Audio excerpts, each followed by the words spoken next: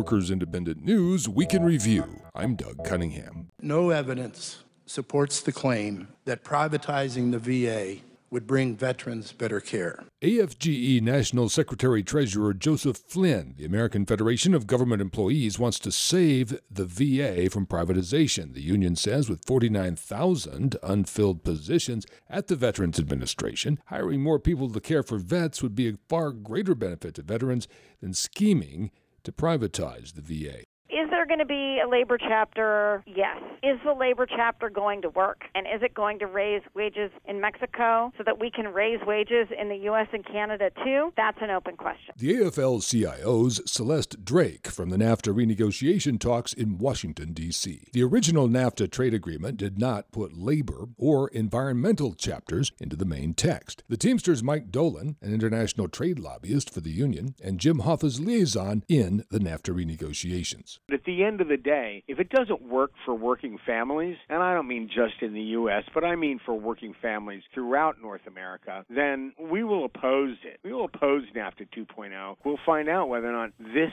NAFTA replacement will be something that actually puts the workers' interests in front of the short-term profit motives of the corporate and investment elite. The NFL Players Association says that NFL players are union members and part of the labor movement that has woven the fabric of America for generations. The Players Union says some players have decided to use their platform to peacefully raise awareness to issues that deserve attention. The NFL Players Association says we should not stifle these discussions and cannot allow our rights to become subservient to the very opinions our Constitution protects. Meanwhile, WBAP 820 AM in Fort Worth, Texas, says that Local 100 of United Labor Unions is filing NLRB charges against Dallas Cowboys owner Jerry Jones over the NFL player protests. That union says NFL players have the right of concerted action to protest under the National Labor Relations Act. PFAC, the part-time faculty union representing hundreds of members at Columbia College Chicago, is in a do-or-die collective bargaining struggle.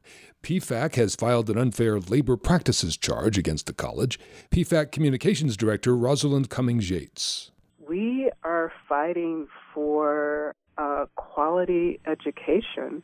We are fighting for fair wages and respect for part-time faculty. We are fighting for the rights of students to be able to have a real education that's not centered around profits and corporatization and academic freedom. That's what we're fighting for. Workers Independent News provided by Diversified Media Enterprises. I'm Doug Cunningham.